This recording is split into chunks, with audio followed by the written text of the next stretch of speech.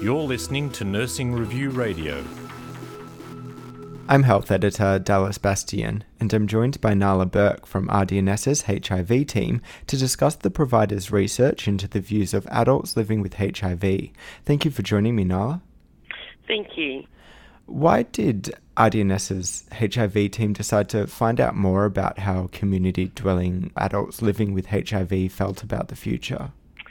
So RDNS HIV program has been providing support to positive people in the community since 1986 in partnership with the Victorian AIDS Council. And initially in the early days, our work was mainly around helping people to die with dignity at home.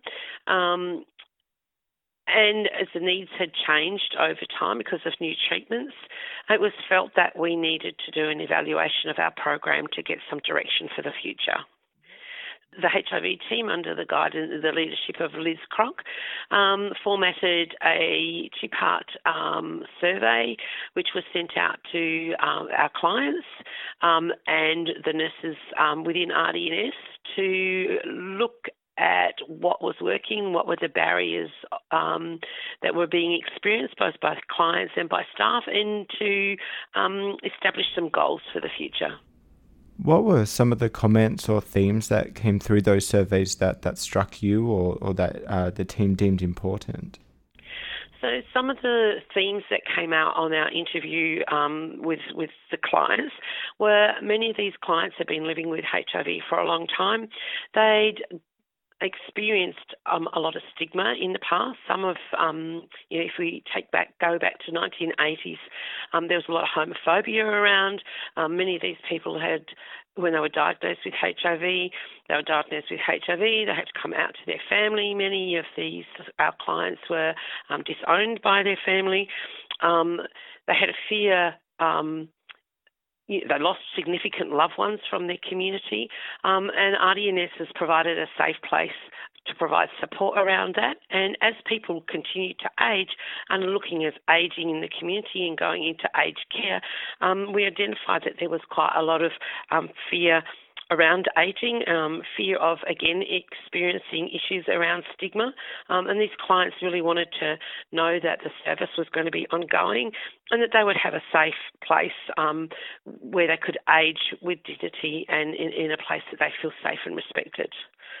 From a staff's point of view, what we identified was there seems to be quite a poor knowledge around HIV as a disease process and HIV around the stigma and issues around living with HIV.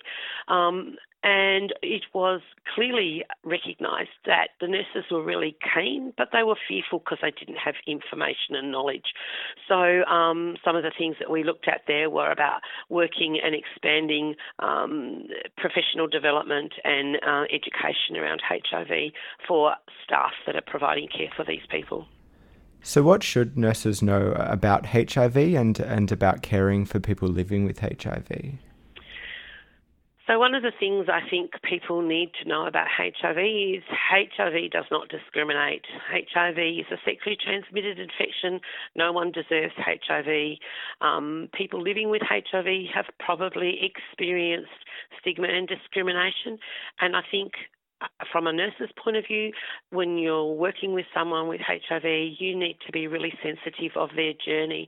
People are really keen to answer questions. It's about asking those questions in a polite, sensitive way. People are quite happy to share their journey. We also need to be respectful of that journey and, issues around confidentiality and privacy.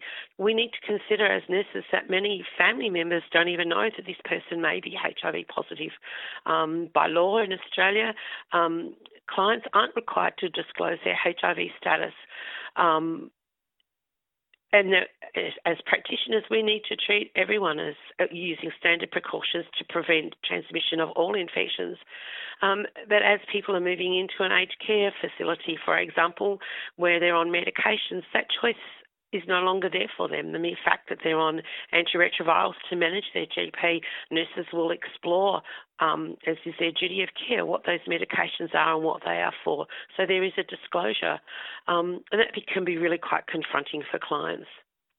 and it'd be really good if nurses could take some responsibility and do some education and seek out services where they can get some education and upskill on HIV. And how will the study's findings be used by the team, or how might other organisations use this information? So within RDNS and under our funding guidelines, the HIV team is funded to provide education and support for workforce development. So we provide courses throughout the year from an introductory level, which is a 2-day course, through to an advanced level, which is another 2-day course specifically designed for providing education for healthcare professionals around working with positive people.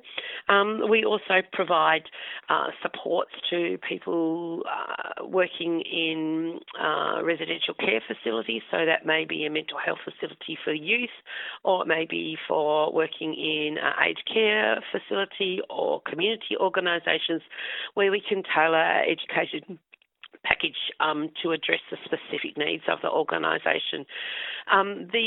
We have plans of doing podcasts and short presentations available on the website, and we would also be outlining other services within the HIV sector that people could access for extra education and support. Thank you for your time, Nalla. Thank you.